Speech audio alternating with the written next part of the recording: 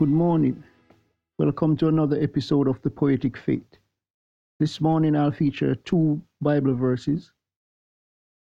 First one will be Psalms 149, verse 2, and Job 37, verse 5.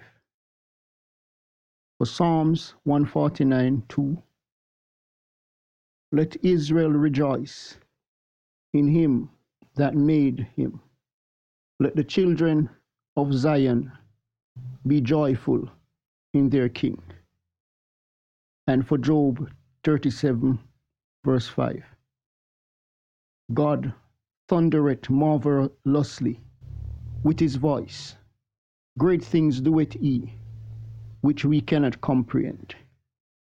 These two verses or Psalms shows you that God made you, and your devotion and love should always go towards God.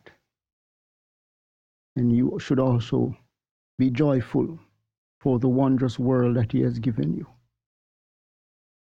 It shows that in Job, the marvelous things that, for example, a hand that moves would take millions of pieces of robotic engineering to move. But God does it so easily. For this morning, I'll feature an a cappella version of the piece, A New Heart. Until next time, hope you have a great day. Remember, God loves you. Jesus is the only way. I need a new heart, O God, a heart that's filled with hate, a heart that feels evil and abstain. I need you, God, to please operate. These thoughts that come from my heart puts me in danger of not receiving your gift on the cross and makes me an Herod to the Lord in the manger. I need a new heart, O Lord, one that sees the hunger and pain, one that teaches and never takes your name in vain. I'm below my lowest. I'm weak with prowess. The visions of you give me pains my part, but I show adroitness to denounce your wrath. Please take this whole heart, O Lord.